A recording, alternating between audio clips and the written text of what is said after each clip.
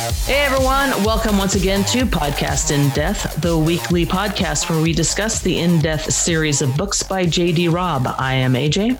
I'm Jen. I'm Tara. And this is episode number 34 of Podcast in Death. And in this episode, we are talking about Betrayal in Death. Betrayal in Death.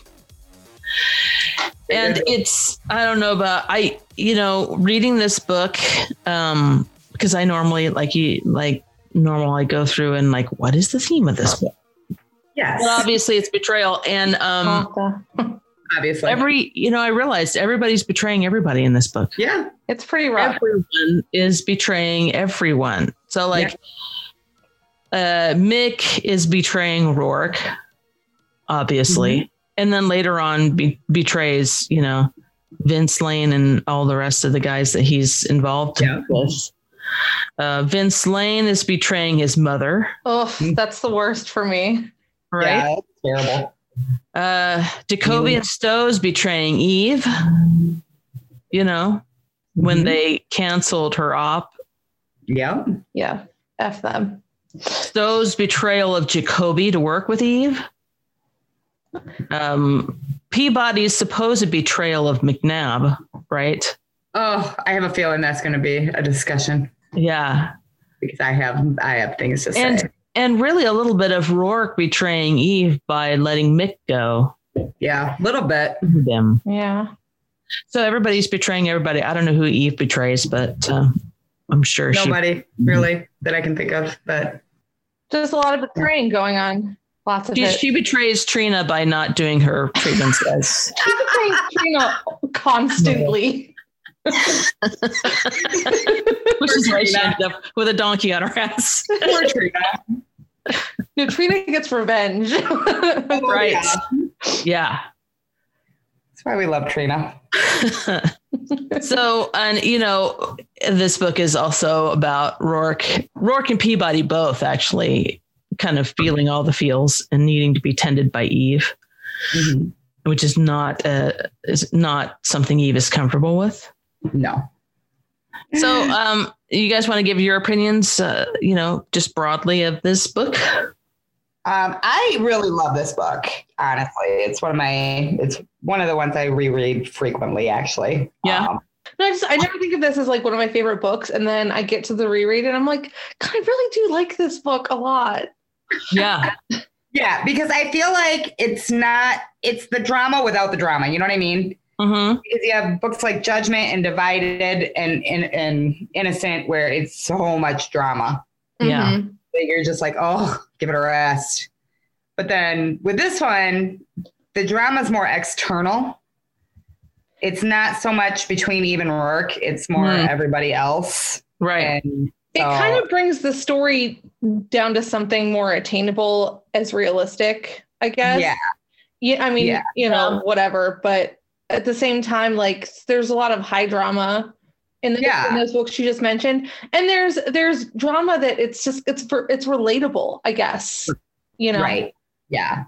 And it's more, even the drama between Eve and Rourke, I get why they're pissed at each other. Like half the time when they're pissed at each other, I'm like, you guys are stupid. Why didn't you just say this or say that? But, this time it's completely understandable. They're not really pissed at each other for very long, though. No, there's not a lot of them being pissed at each other in this one. But there's a scene that we mentioned earlier, but from, where Rourke fires Somerset and, Eve's she's like, you finally say the words I've been waiting for over a year to say, and I can't do my happy dance or whatever. Right.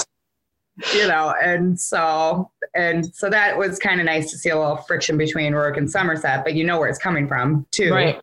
Is they're both looking out for each other. And so, yeah, it's overall, it's a really good story. I think it's a good caper. Yeah, it's always nice to see Eve in that kind of reversed role of having to be the one that's taking care of. I mean, she does that normally anyway, but I mean, in a more tangible way, Right. Yeah. Yeah. Taking care of Peabody and her drama and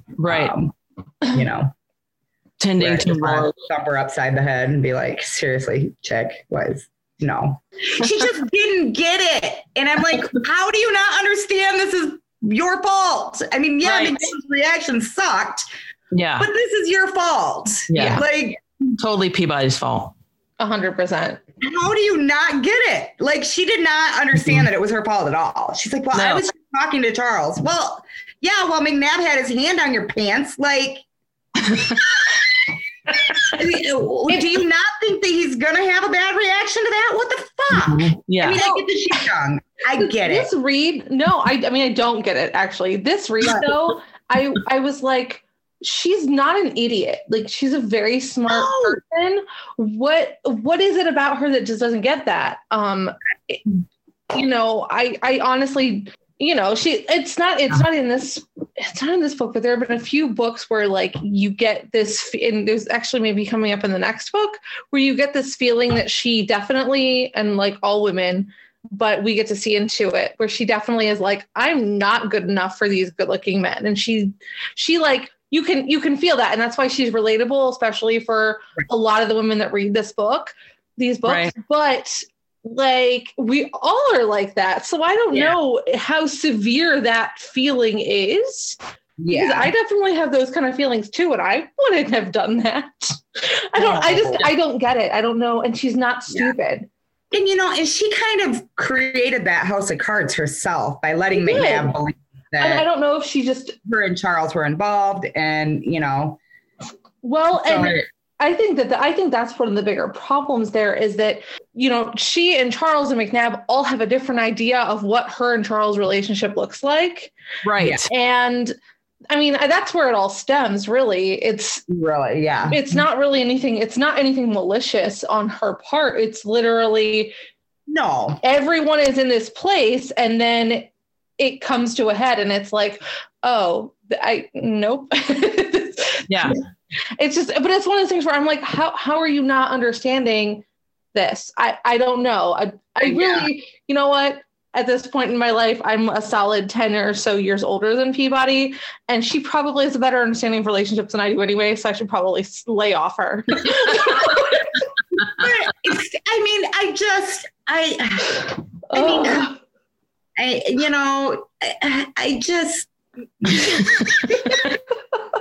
Yeah, you know, it's not maliciousness on Peabody's part, but it is a little bit of, I don't want to say ego, but it is kind of, because she knows what her relationship is with Charles. It's just friendly. Yeah. But she doesn't want to tell that to McNabb because she feels like that makes her look a certain way. Yeah. Yeah. And I get that. I get that part of it. I don't get how she can't understand why McNabb reacted the way he did. Right. Yeah, that's the part where you're like, I don't know what. How do you get that?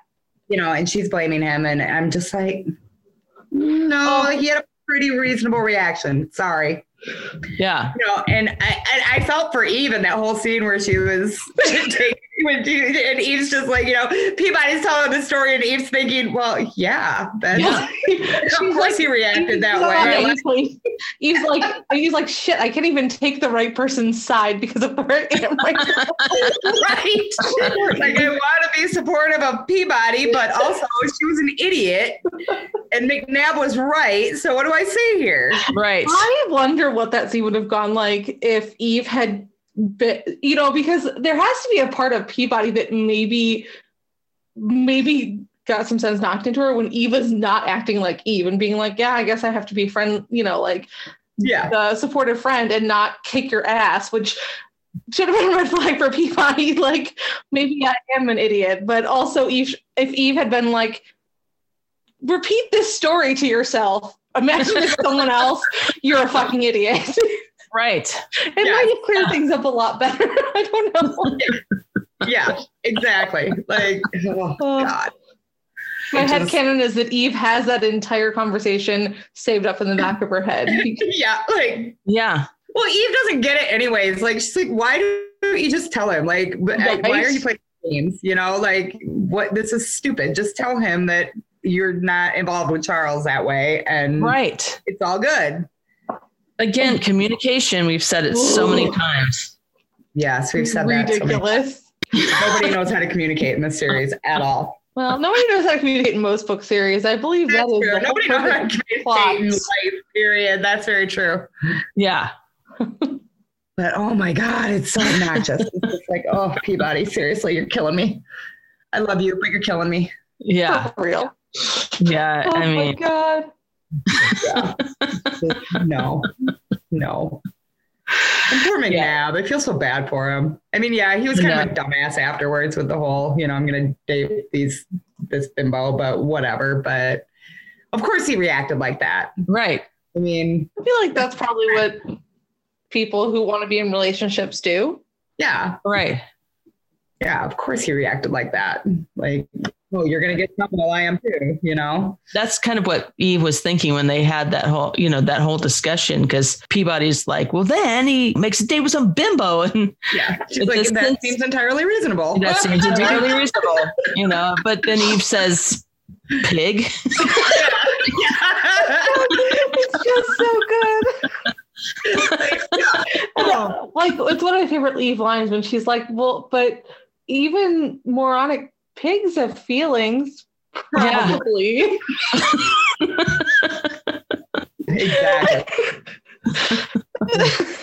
I mean, how do people not love Eve? I don't know. I don't understand. Yeah, she's just so great. God. The fact that because Rourke suggested that she take Peabody out. Right. And, she could have very easily said, no, I'm not doing that. She's going to have to figure it out on her own. But she didn't. She was like, yeah, okay. What did Mavis do when I was having problems? Oh, okay. We had ice cream and talked about it. So let's go get some ice cream. Yeah. And, and part of that self-preservation for Eve too, because she knew she would be dealing with it otherwise anyways. So yeah. But, she could have very easily said, like, look, put it away and do the job. And I don't want to hear about it anymore. Yeah, absolutely. But she didn't. She didn't. And she went, okay, let's go talk about it. Because Rourke says we have to. I mean, really, that's the reason why. I mean, yeah. It didn't even cross her mind. She's just like, oh, okay, sure. I can do that. Yeah. So yeah, this one this one was interesting because it's because you usually get these where it's either she's trying to find the killer, right? Mm-hmm. And that's the whole book of the procedure of how she finds the killer, mm-hmm. or she knows who the killer is, and then it's catching him. Mm-hmm. But there's really no kind of mystery to it, and the only thing is how she's catching him. You know what I'm saying? Yeah. But this book is kind of an interesting little mix of those. She has to find out who's driving the money train, basically. Right. And who's behind it and why. Mm-hmm. So, yeah, so the book is a kind of a combination of the two. And, but I think Eve knows as soon as Mick came into the mix at the very beginning, I feel like that's when her kind of Spidey sense started tingling. Yeah. Yeah, I think so. Yeah. It just seemed like too much of a coincidence to her. Yeah. From the very beginning, she was kind of looking at him. He was leery of Mick, yeah. It's a dilemma because, he's Rourke's friend. So you don't want to go, well, I know, but I think your friend's... I think he's shady. I think he's shady. Right? Which Rourke would have responded, which he did respond. Yeah, I know. Have I not told you about what we used to do? I know he's shady. He's, right. But, old by the book Eve is like, you just don't do anything while you're here. Yeah. And you just not. I'm okay with you being shady, but just don't. Right. Be shady, just not here. Just not here. Do it over there. Right. Over there. Exactly. Yeah. So they have the murder. So Eve is trying to figure that all out. And then we have Mick Connolly showing up. And I don't know, for those of you who, we've talked about this already before, but for those of you who listen to the audiobooks, it's always interesting to me when we get another one of Rourke's Irish friends in, because, the way he gets read by Susan Erickson is so different. Mm-hmm. Yeah. It's just interesting to me, the differences in how he's being read. He's so Irish, and Rourke tends to get a little bit more Irish when he's with him. Sure. I liked Mick. I did too. I like him a lot, actually. And he does do the right thing in the end. He does the right thing in the end. That's the thing, which is nice. But he pays the ultimate price for that. Yeah. Poor guy. Which is unfortunate, but yeah. But he saved Rourke. But he saves Rourke in the end, and not necessarily makes up with Eve, but he does Eve kind of sees that he saved Rourke in the end. And I really loved the end part where, she wants to give Mick a commendation and Rourke thinks that's so hilarious. Right? It's like, no. Yeah. Well, yes, only because Mick would have found it hilarious. Yeah. But yeah, so where she's dealing with Yost, and then 2 FBI officers show up, Jacoby and Stowe. And they kind of start to get in the way of things. I also think it's interesting. So there's 2 murders. There's another murder after Jacoby and Stowe show up. There's another murder, and it's another one of Rourke's employees. Yeah. Oh, that's right. Yeah. And they hadn't made the connection yet, but after the 2 murders, Eve has this horrific dream. Right. That Rourke has to kind of like bring her out of. And what I thought was interesting about that was that she comes out of it and he's comforting her and he goes and gets her a soother, and then she refuses, like Eve does, refuses to take it. And he takes half and she takes half. But what I thought was so interesting about that scene, she at a certain point, it says she frowned and, studied him over the rim. He looked frazzled, which was rare, She always says that, like, he looks tired. Yeah. He never looks tired. Every time he looks tired, she said that. Yeah, he never looks tired. And she thinks it wasn't work he needed, but rest. So she uses some of those wifely, tricks that she and Feeney talked about in the last book, where she was like, what are you talking about? When she sees that Rourke needs sleep. So she's like, could you stay with me? Yeah. She didn't really need him to. He totally is on to her. Yeah. Well, yeah. I mean, I'm sure he is on to her a little bit. He appreciates it. Yeah. But yeah, I was like, oh, he's totally on to her, but he really appreciates this. I love it. Yeah. But I think was it before that they had a argument because he was pissed off, but because of the murder of this employee of his. Mm-hmm. Yeah. And she's trying to tend to him and he's like, I don't need your tending. Yes. But it was interesting just to see the reversal of roles. Yeah, absolutely. Yeah. And she's, am I this annoying when I'm in a mood? Yeah, exactly. You know, yes, probably more, actually. Probably more. Yes. I don't know what his actual words were to her. You're a constant annoyance to me. I don't know why I keep you. Yeah, something like that. But yeah, I mean, it's just that whole scene was just so great because, she was like, have you eaten? And he's like, why don't you just go to work and leave me alone? And then he turns on the TV and she turns it off and he turns it back on. I mean, we said earlier, it's all so relatable. Like this is, typical stuff that happens in the marriage when you have two people and, one of them is being, in a bad mood or and the other one's just trying to coax him out of it, tend to him a little bit. So, and it does work eventually. Yeah. He realizes what's going on and he does need some tending, there was another earlier part that I was going to bring up, and that was before Mick shows up and they're at the hotel. She had realized that the maid that was murdered the first time, when she went into the room, had a locket on. Yeah. That was given to her by her boyfriend. Right. But she didn't have it on her when they found her. Right. And so that they were thinking first about the boyfriend, but then Eve says something to Peabody like, here's a girl question for you. Yeah. You're having a fight with your boyfriend. Do you keep his locket or do you keep wearing the jewelry? And my first thought was, well, I don't know, Eve, what did you do with the giant's tear when you were having fight with you threw it at him. She didn't, though. She kept it. She did. I know, but she threw it at first. Well, she did, but yeah, I just thought that was funny. Like, oh, okay, well, but you should know.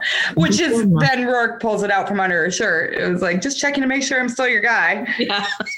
Yeah. Yeah. And the other thing I really love about this book, so Roarke obviously invites Mick to stay with them at the mansion. And that was all part of Mick's plan anyway. He was there to distract Roarke. Right. As well as being there to help with the heist. Yeah. But what I noticed this time, and I guess I didn't notice it before, but was that Galahad totally, abandoned even Roarke for Mick. For Mick, yeah. I thought that was so funny. There's a betrayal right there. Yeah, Galahad's betraying people. There you go. There's another betrayal. Galahad, the shadiest fuckers, though, they will betray you for anyone. Betray anybody, absolutely. Give them a little scratch, and they're in love. Well, but the thing is, though, I mean, he doesn't even sleep with Somerset. He sleeps with them. Right. Yeah. But he took off. Yeah. He took off with Mick. This is my boy. I'm gonna hang with him. Yeah. Yeah. That's just so funny. Hilarious. And it also is, because Mick's a bad dude.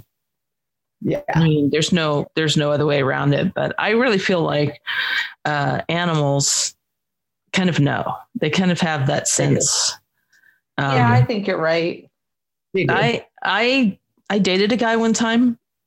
When I took him home, our dog at the time barked as soon as she saw him. Yep. And would not stop barking. And I was like, that tells me a little bit about you. Dog does not like you. That's not a good sign. I mean, you seem like a perfectly nice person, but I don't.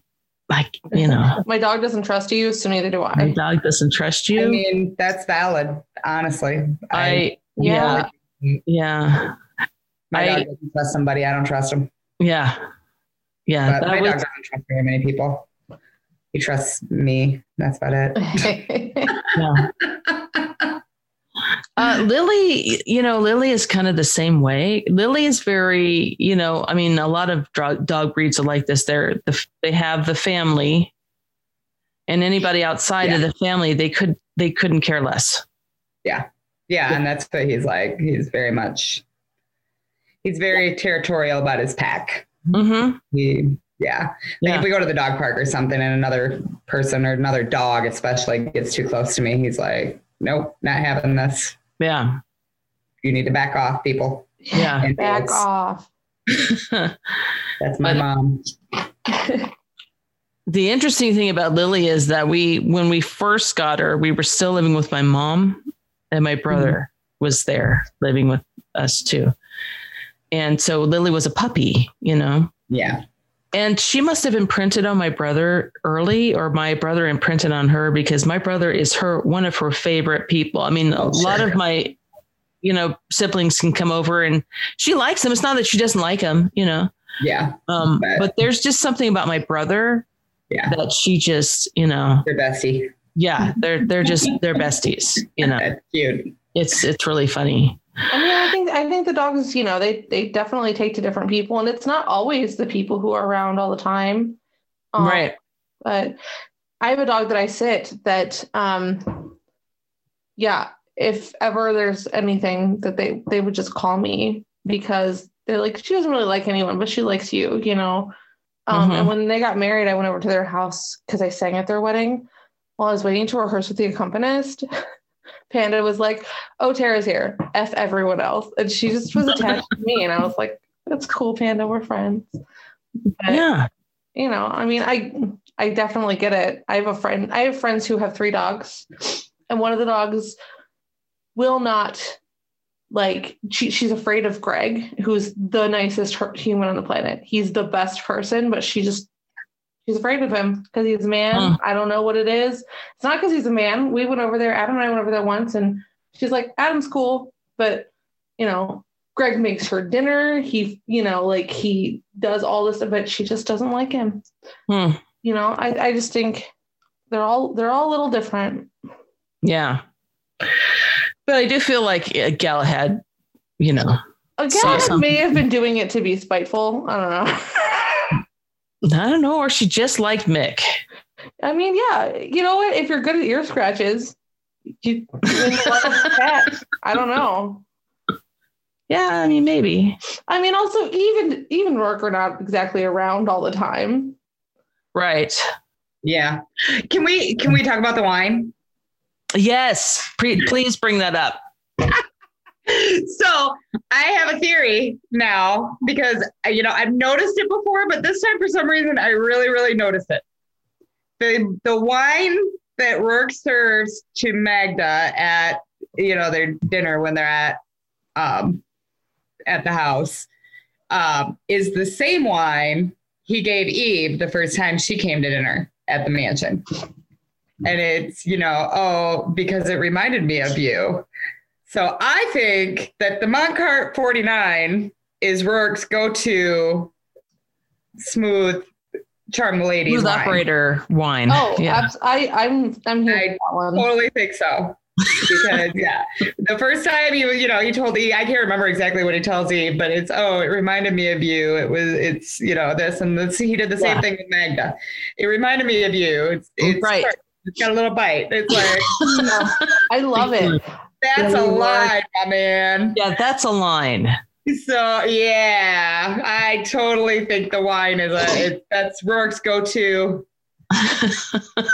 When he's trying to impress a woman. I think that you might be right, but the other part of me goes, but he's Rourke and he knows all the wines in the world, and he probably has literally like a wine that he thinks of when he thinks of Mira, and a wine that he thinks of when that's a possibility too. I just thought it just struck me that I love that though.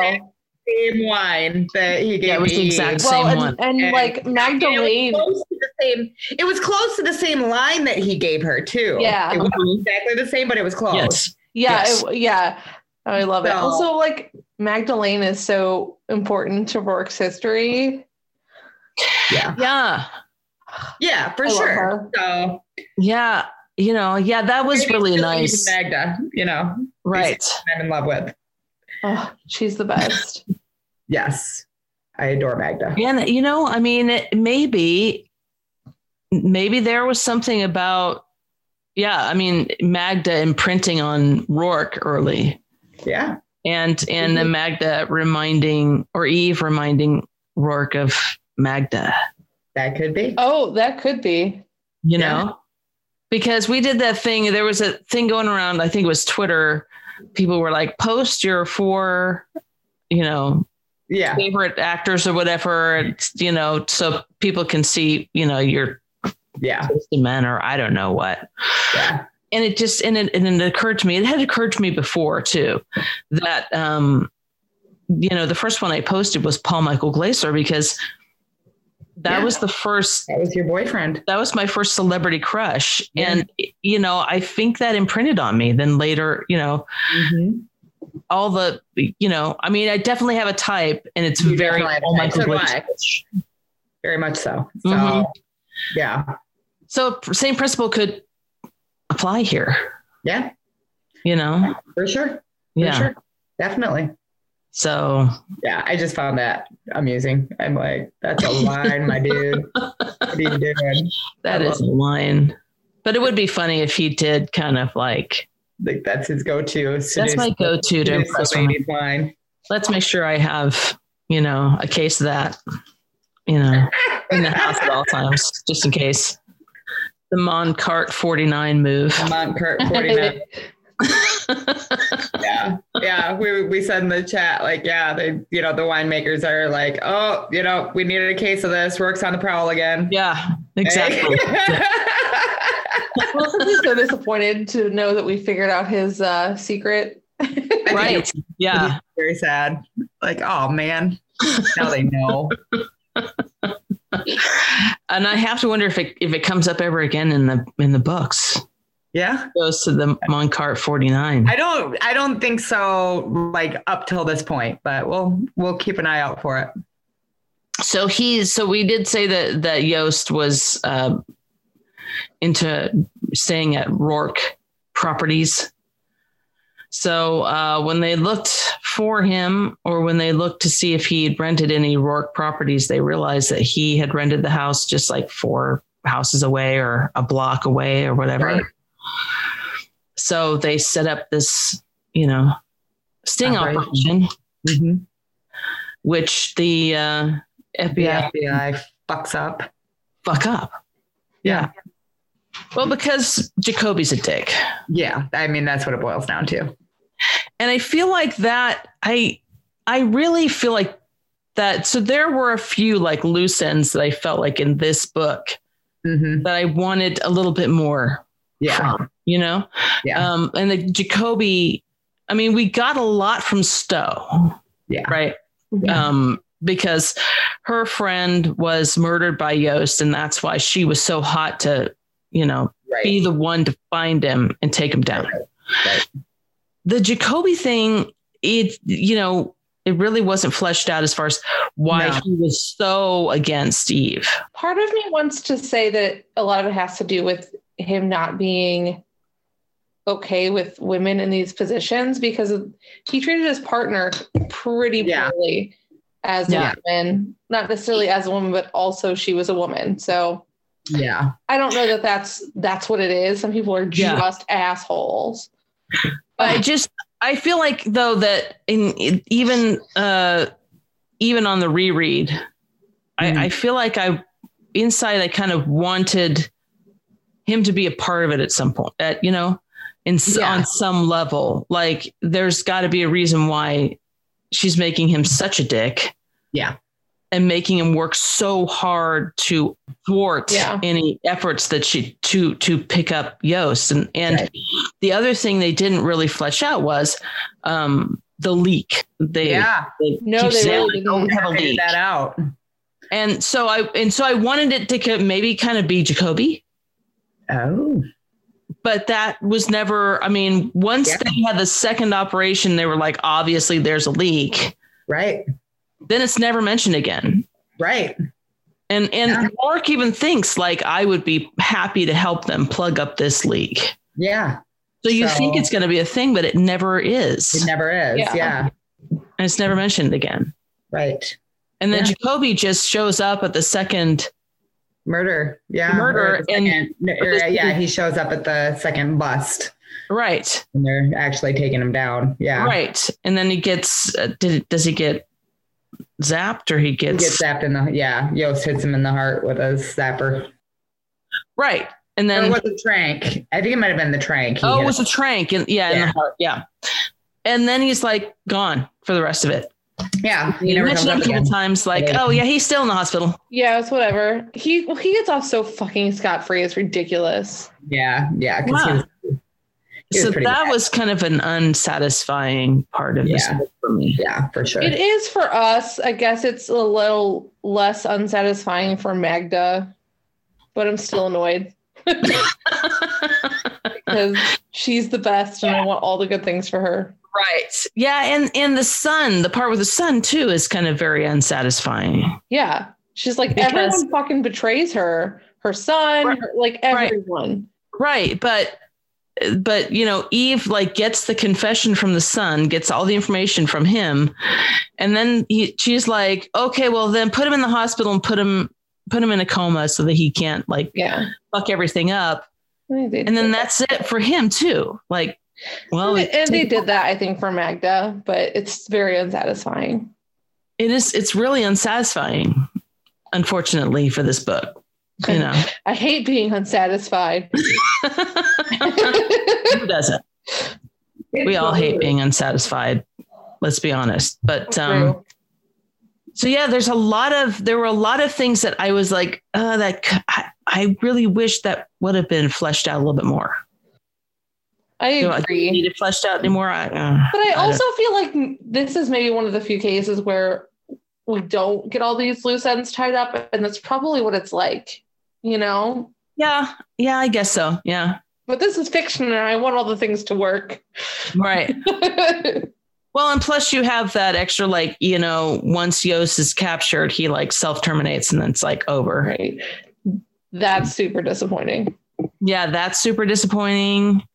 I don't know, but the whole thing with them never finding the leak, and then Jacoby just he goes away and then Vince Lane is in, she puts him. So that's kind of that's kind of a little bit. I wish it was a little bit more satisfying for me personally, but yeah, I actually wondered too, because they said that Naples went under, and I almost wonder if he's gonna show back up in a future book eventually.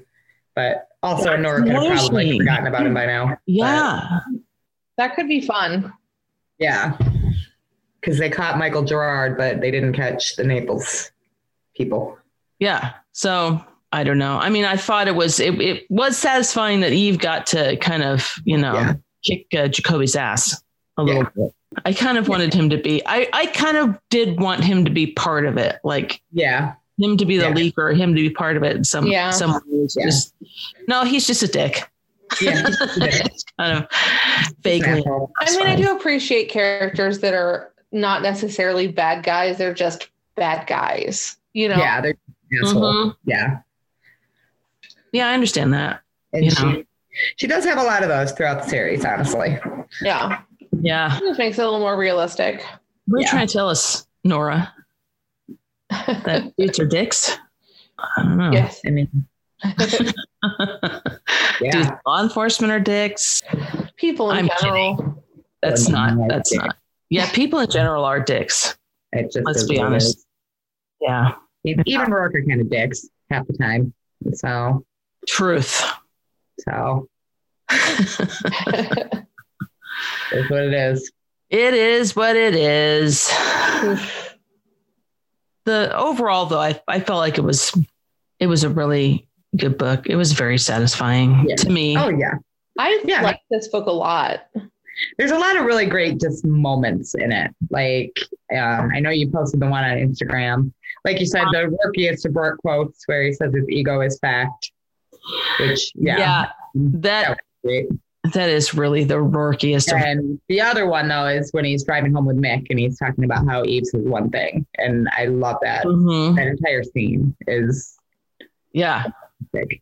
And how kind of baffled Mick is. Right. Not necessarily like, well, yeah, you married a cop.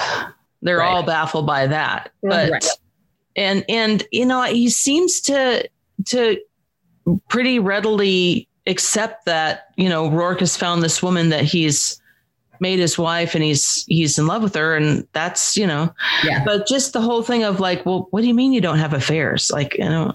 Like what? I don't understand. It's just, like what dudes do. I mean, like faithfulness is a thing. What? Yeah. Yeah. I don't understand.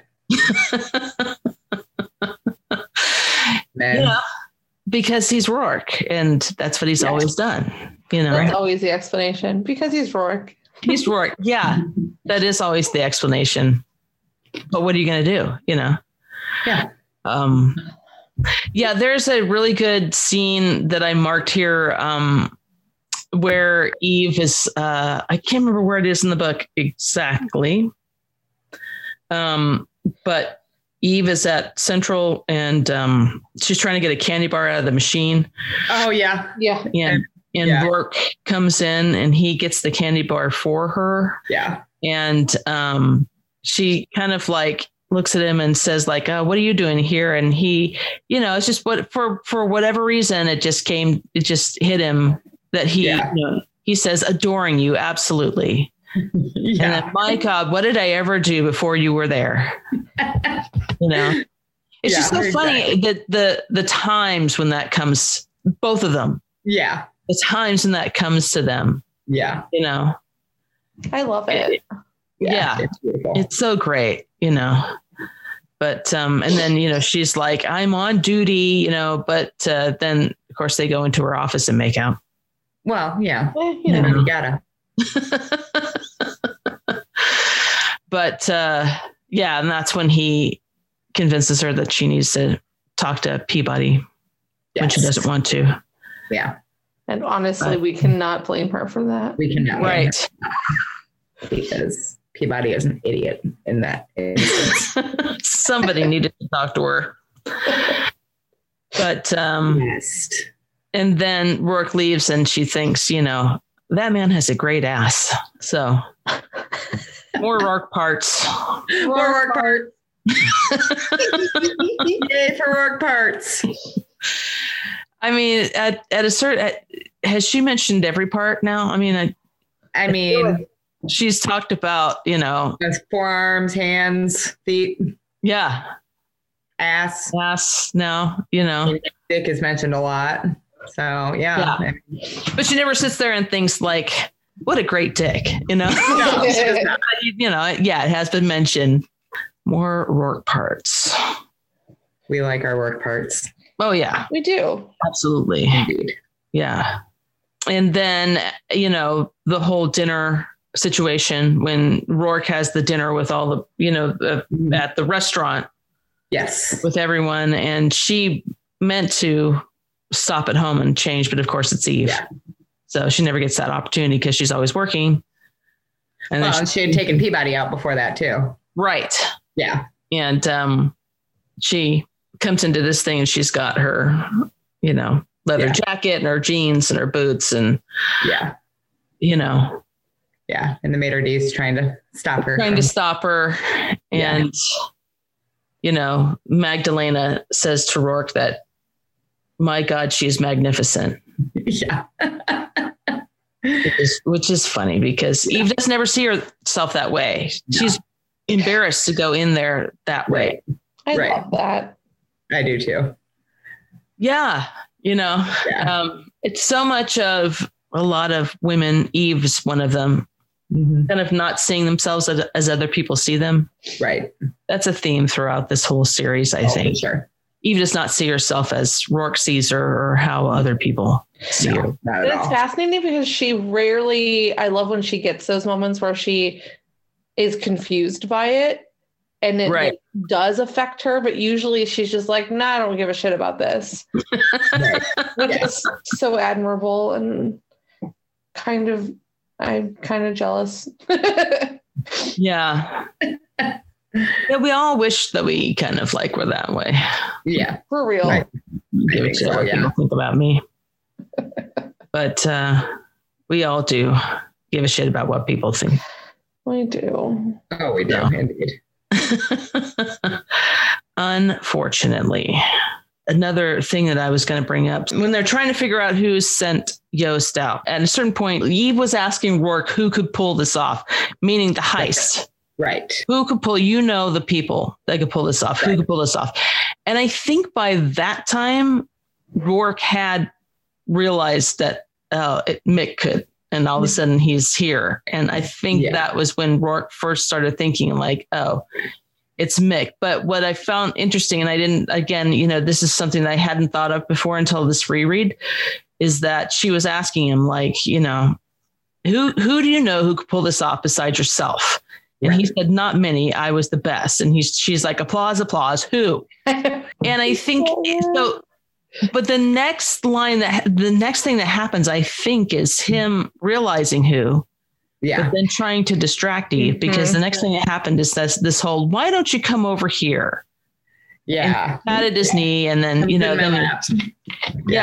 she says, what do I look like? The bimbo secretary, and he says, no, not at the moment, but it might be fun. I'll be the horny executive cheating on his long suffering wife. Let's hear you say, oh, Mr. Montague, I couldn't possibly, and make it breathy. Yes. So I think, it didn't occur to me I think probably the first time I read that, but he knows who. He knows who did it. And he's trying to distract her because he has to kind of I know who's doing this. But again, Eve suspects Mick right off. Oh, yeah. And they have a discussion about it. And he says Mick would not be involved in somebody getting murdered. No, which he wasn't. He didn't know. No, and that's why he chose to do what he did. So, although, you're in with people that have known to murder other people. You can't be surprised when somebody gets murdered. Sure. That's when you should. I mean, I don't know. I feel like Mick was smart enough to know better. Right. Yeah. But I think that this whole lure of getting one over on Rourke. Yeah, I think that was for whatever reason, that was, Yeah, I think that's a good point. Yeah, and I think his reasons were just for the fun to say, right. You know, I don't think that it was anything malicious or anything. It was, I could beat Rourke at this. I could, you know, never really do that. So, right. Yeah. Right. And then, you know, Rourke confronting him at the pool and, you know, punching him. You know, but then getting all the information from him and letting him go. And clearly Rourke didn't know whether or not Rourke thought he was going to leave. Yeah. I'm assuming because when the heist happened, they were shocked that he was there. Right. And he said he didn't give him credit for it. So, yeah. Right. He didn't expect him to be there. But it didn't go exactly how he thought it would go even after the fact. Yeah, because, you know, next thing Rourke knows, Mick's giving him signals. Right. He's telling, there's 2 more guys in the truck. And Eve's like, what? How do you know that? Like, Mick's giving me signals. He's out, you know? Yep. So it would have been interesting to see what would have happened. Would Eve have protected Mick? She would have. I think she would have used that for him and done her best to get him out of it. Right. Because again, you know, she's not necessarily by the book Eve like some people. Right. Yeah. So we mentioned, but we kind of skipped over a little bit this whole incident with Somerset. Yeah. Losing the tail that Eve put on him. Yeah. Somerset, come on, stop. Yeah. You're not invincible. Stop being a dick. Stop being a dick. I mean, just listen to what you're fucking told to do. Yeah. Right. Yeah. But if you spot a tail, just let him tail you. What's the big deal? Yeah. I don't understand that. Like, you know. Yeah. Well, I'm going to show them, you know. Pride, I guess. I don't know. You know, see how that went for you, Somerset. Yeah, exactly. But you know, people are going after Rourke's employees. Yeah. I mean, he knows that much. Right. And the other thing that's interesting is the whole thing that happened prior to Somerset, you know, being attacked, where he goes to the grocer and he's fighting with the grocer. Yeah. Like he fights with Eve. Like, dude, do you just get off on fighting with people? I think he does. I think he does. He just finding irritating, you know, people that get easily irritated and like irritating them on purpose. Yeah, I think so. I think that's how he rolls. There are people out there that really love that kind of shit. Yeah. Yeah. He was like an internet troll before there were internet trolls. Right. Yeah, you know. Yeah, that had to. He's out there right now trolling people. Somerset's out there trolling everybody. Yeah. Yelling at Nora. Probably. About Alyssa Milano. About Alyssa Milano. No, about when books should be published. Yeah, exactly. Yeah. Yes. That's what he would. Yeah, he wouldn't care. It would be that one. Yeah, he would care about the publishing date of books. You can move the publishing date. No. Unbelievable. Lawrence 2675435, you know. All those trolls on the internet have that, you know. John 8257, yeah. This is probably like Larry 2567 or Mr. First Name Bunch of Numbers, right? That's on the internet. First Name Bunch of Numbers, that's who, you know, Somerset would be. But absolutely. Yeah, I just thought it was so funny. It's like that he's totally trolling this guy. Yeah. This poor grocer. And it's like, this is the best part of my week. Yeah. You know? This is the best part of my week. Yeah, trolling Eve at the end of the day is the best part of my day. Yeah. Grocer once a week is like the best part of my week. Seriously. That is how Somerset rolls. You're such a dick. He is a dick. Seriously. You know, although, I mean, you got to give him credit. He didn't let Yost take him. He handled himself like he always said he could, Yep. But just because you can doesn't mean you should, which means you shouldn't be screwing around like this. Well, yes. I mean, obviously he needed to handle himself against Yost, but honestly, I feel like Somerset is always going to be that kind of person. Yeah. Yeah. He's going to engage anyway. Yeah. Yeah. And, the funny part about that is that, well, first of all, that he goes to Eve afterwards and says, okay, I need to tell you what happened. Yeah. Yeah. Which that's growth right there, because he wouldn't have earlier in the series. Right. Yeah. Obviously he's growing, a little bit. And there was something else that I wanted. I can't remember if I marked it. Something that he said or thought. It's not going to come to me. Later on, it will. Later on. Our next, not the next show after this, but I think the next show after that will be we review the reviews of this book. Yeah. Which, to be honest with you, I went on Amazon and there's like 0 1-star reviews. I was like, what? For Betrayal? How are we supposed to do we review the reviews with no 1-star reviews? What in the world? I haven't looked at Goodreads yet. Goodreads probably have some. Goodreads is always the one for that. Yeah, but Amazon, they don't have any 0 1-star review. How is that possible? There's got to be some haters out there. There's got to be. Come on, haters, where are you? Right? Yeah. So, but so he goes to Eve, which is shows a lot of growth in his character or whatever. But then, Rourke coming in later and saying, "Okay, you're leaving. He's leaving. I'm sending him away." And then fuck it, you're fired. You're fired. Yeah. I need this to be a different situation. Right. Yeah. He's like, just my luck. You finally say the words I've been waiting to hear over a year to hear, and I can't do my happy dance. Eve. Yeah. You want him to put his tail between his skinny legs. You think when you're in the middle of this kind of mess, he's just going to bop over to Switzerland and yodel or whatever the hell they do over there? Like, yeah, kind of. Well, maybe. Maybe. He doesn't have to yodel. You don't know his life. Maybe he wants to yodel. And they're still like, sniping at each other. And she's got to, everybody shut up. Yes. And then the other part later on, when she goes to leave with Peabody, go back into the field, Rourke is waiting and he's still pissed off over Somerset. And I just thought it was just so funny that Peabody is like, he's like so sexy when he's angry. And he's like, you know what? Go stand over there. Go stand over there. Turn your back. Turn your recorder off so I can talk to this guy who is so sexy when he's angry. Yeah. But she doesn't disagree. Well, I mean. Yeah.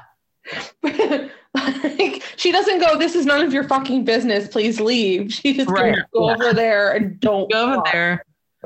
Right. Yeah. Stand over there. Turn around. I got this. So, and then that's when Peabody, the famous line of, they're like family, huh? That makes you sort of like Somerset's daughter-in-law. And then Eve miraculously does not murder her. Yeah. Well, she's too busy feeling sick, which it has occurred to her.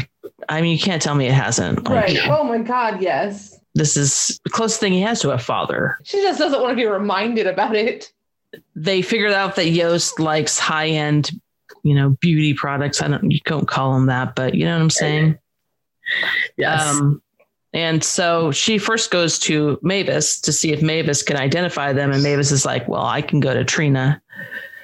And then they show up at the house and Trina starts giving her a hard time for not doing her treatments or her, not keeping up with her regimen, and talks her into a treatment.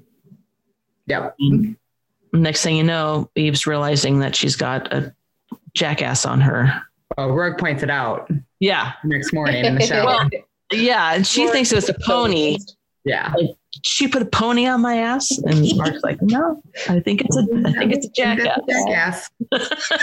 Which, I mean, fair. I love Atta girl Trina. Yeah, I love every time that Trina gives Eve a temporary tattoo. I do too. Right. And this one's one of my favorites. Yeah, it's quite amusing. Yeah. We could probably do a whole show on those. Yeah. This one's one of my favorites. The other one is the little lieutenant's badge. The lieutenant's badge, yeah. Definitely. But it's just so funny that she does that every time. And she knows she's going to. Like, why does she still keep thinking about it? Like, I mean, just accept it. You're gonna have something on your ass. Stop being surprised. On your body somewhere. It's the only surprise is what? Yeah, exactly. Yeah. What now? Yeah, I like the one in, I think it's Origin, where it's little hearts pointing at her crotch. And she's like, and Rourke's like, does she think I need does she think I need directions? Right. Yeah, we already know by now that he does not. He does not. At all.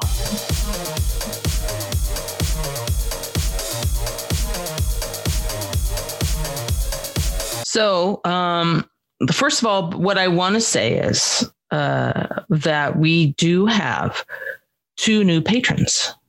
Ooh. We do. Exciting. Yeah, it is exciting. Anytime someone becomes a patron, that's, Yeah, it's amazing. You get all of our respect. So the 2 new patrons this week are Jennifer, and I believe that is Jennifer who called the number. All right, Jennifer. And Kat, who is a frequent contributor on our. Yeah. So thank you both very much. We very much appreciate it. Very, very much. We appreciate it. Yeah. So much. So for those of you that aren't patrons, I mean, that's fine with us too. Yeah. And the only thing is that you don't get the you'll get the show on Saturdays. But if I'm finished with the show early, I will release it to Patreon early. That's the only thing with patrons. And also, yes, we just to make it clear, we did not push the release back because of we pushed it back because AJ was busting her ass and killing herself trying to edit the show by Friday. Yeah. Yeah, so, it doesn't seem like it'd be a big deal, but it kind of was. It was. Yeah, it was huge for her. So Kara and I did not want her doing more work than she had to. So yeah, it just was easier for me. So yeah, we pushed it back. We're going to push it back to Saturday, regardless of whether or not we had a Patreon. But that was just something that we felt like we could offer people if I get it done early, that we would release it early on Patreon. Yep. And we also have an extra show that we do for Patreon. It's a short. We call it the briefing room. Where we basically just whatever. Where we just talk about whatever. Yeah. Yeah. We talk about silly things and serious people things. Being rude to Nora. People being rude to Nora. Yeah. So that's really, I mean, if you're a patron, those are the perks right now that you get. You get the show early and you get that extra show and you get us. Yeah. And we're working on coming up with more fun stuff too. Yeah. So if you want to become a patron, we would sure appreciate it. But if you don't want to become a patron, that's okay too. Yep. You still get the show for free. Get the show for free. Absolutely. But the show will always be free. Yep. So after saying that now, we have gotten a couple of comments. We have a new listener, Jeannie Sutton. And she's commented a couple of times. She sent an email out. We had that discussion about Rourke's first name. Then she sent an email to me about here's, she sent me a link to Nora's website where she talks about that.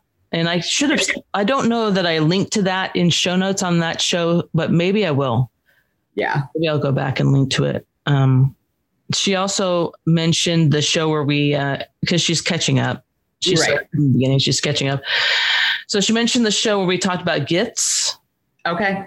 And she said her favorite gift is the pocket watch that Eve gives to Rourke that is engraved with the words. Yes. And that's a good one. That is a good one. I didn't even think of that one. Mm-hmm. That's a good one. Eve is actually really good at giving gifts. Yeah, she really is. Yeah. She is. You know why I think is because Eve pays attention. Yeah. Just because of, her profession. Yeah. That's a big thing, to pay attention to what people are saying, that's how you know what they want. So she said that. And then she said, none of my friends read the series. So I feel like I have a whole new set of friends that understand my obsession and share my obsession. Oh, that's so great. And you do. You have a friend in us. You do. Absolutely. I love it. It's so great. And I just love when people, find the show and start the show new and comment. And it's I'm kind of happy because I actually mentioned it in a couple of Facebook groups because I was asking for some Evisms and people were, what? There's a podcast? I didn't know about this. So I wonder if she's one of the ones that found it that way. Yeah, maybe. That's great. Yeah. Very exciting. So we have a couple of people that mentioned that commented on this particular book. So Jennifer says, I love how everyone always irritates Eve by calling her Mrs. Rourke. That is a trope that will never get old for me. Nope. Me either. Love that one. Upon first meeting, but the jewelry shop owner takes the cake with Mrs. Lieutenant Dallas Rourke. Yes. I love that. The best part about that is that then Peabody's teasing her about it later. Yes. She's like, I want to do this exactly once. Because I know that's as many times as I'll be allowed. Right. Exactly. Yeah. Yep. Yeah. So, and then Hertz Lioness Books says so many favorites with this one. When Rourke goes to fire Somerset, but Eve steps in. Peabody suggesting that Somerset could be her father-in-law, and Trina putting the tat of the donkey on Eve's ass. Yes. So. Yes. SM Frank on Twitter mentioned the jackass tattoo too. Everybody loves the. Yes. That's one of my favorite of the tattoos, I must say. Yeah. Do you have any others from? That was the only one on betrayal. Jennifer, of course, was very excited for our episode last week. She said, so pumped for this episode. Yeah. Of course. She gave us the idea. So that's amazing. And we had so much fun with it. We really did.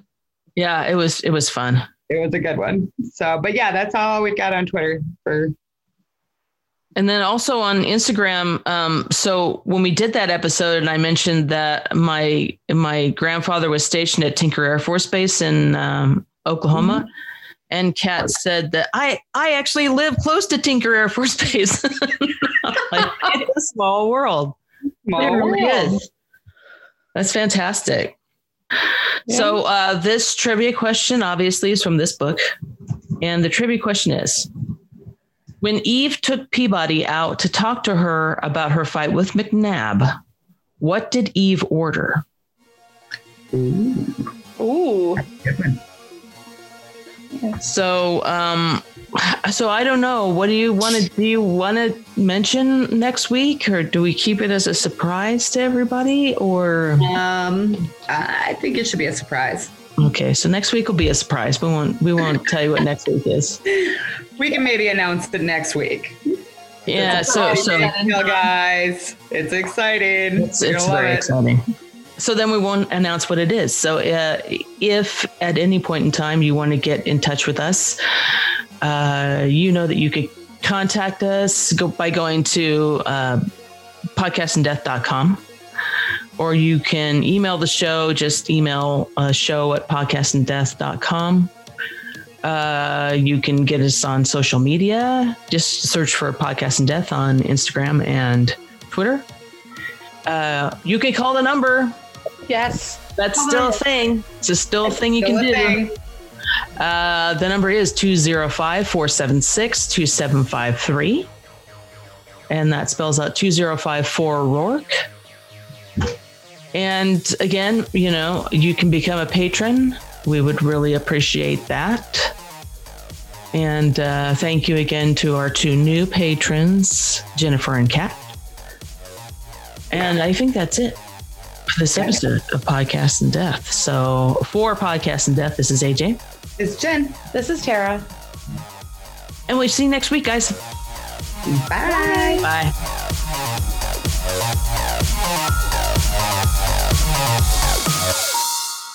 Thank you for listening to Podcast in Death. If you enjoyed this podcast, please give us a 5-star review on Apple iTunes, Spotify, Stitcher, or wherever you listen to your podcasts. We would greatly appreciate it. Podcast in Death is hosted by Amy Ryan, Jen Terpstra, and Tara Corkery, and is edited and produced by Amy Ryan. The opinions expressed on this show are for entertainment purposes only and do not necessarily reflect the opinions of the In Death fandom at large. Podcast in Death is not in any way affiliated with Nora Roberts, Berkeley, Penguin Publishing Group, or St. Martin's Press. Our theme song is Justice Never Sleeps by Cosmo and is available on Shutterstock.com. This podcast and all of our previous podcasts are available at podcastindeath.com. Have something to say? You can email us at show@podcastindeath.com or find us on social media by searching for Podcast in Death on Twitter and Instagram. But no, we don't have a Facebook page. Also, you can call us and leave a message at 205-4-RORK. That's 205, the number 4, Rourke. Thanks again for listening. And in the immortal words of Brian Kelly, fucking sláinte to you.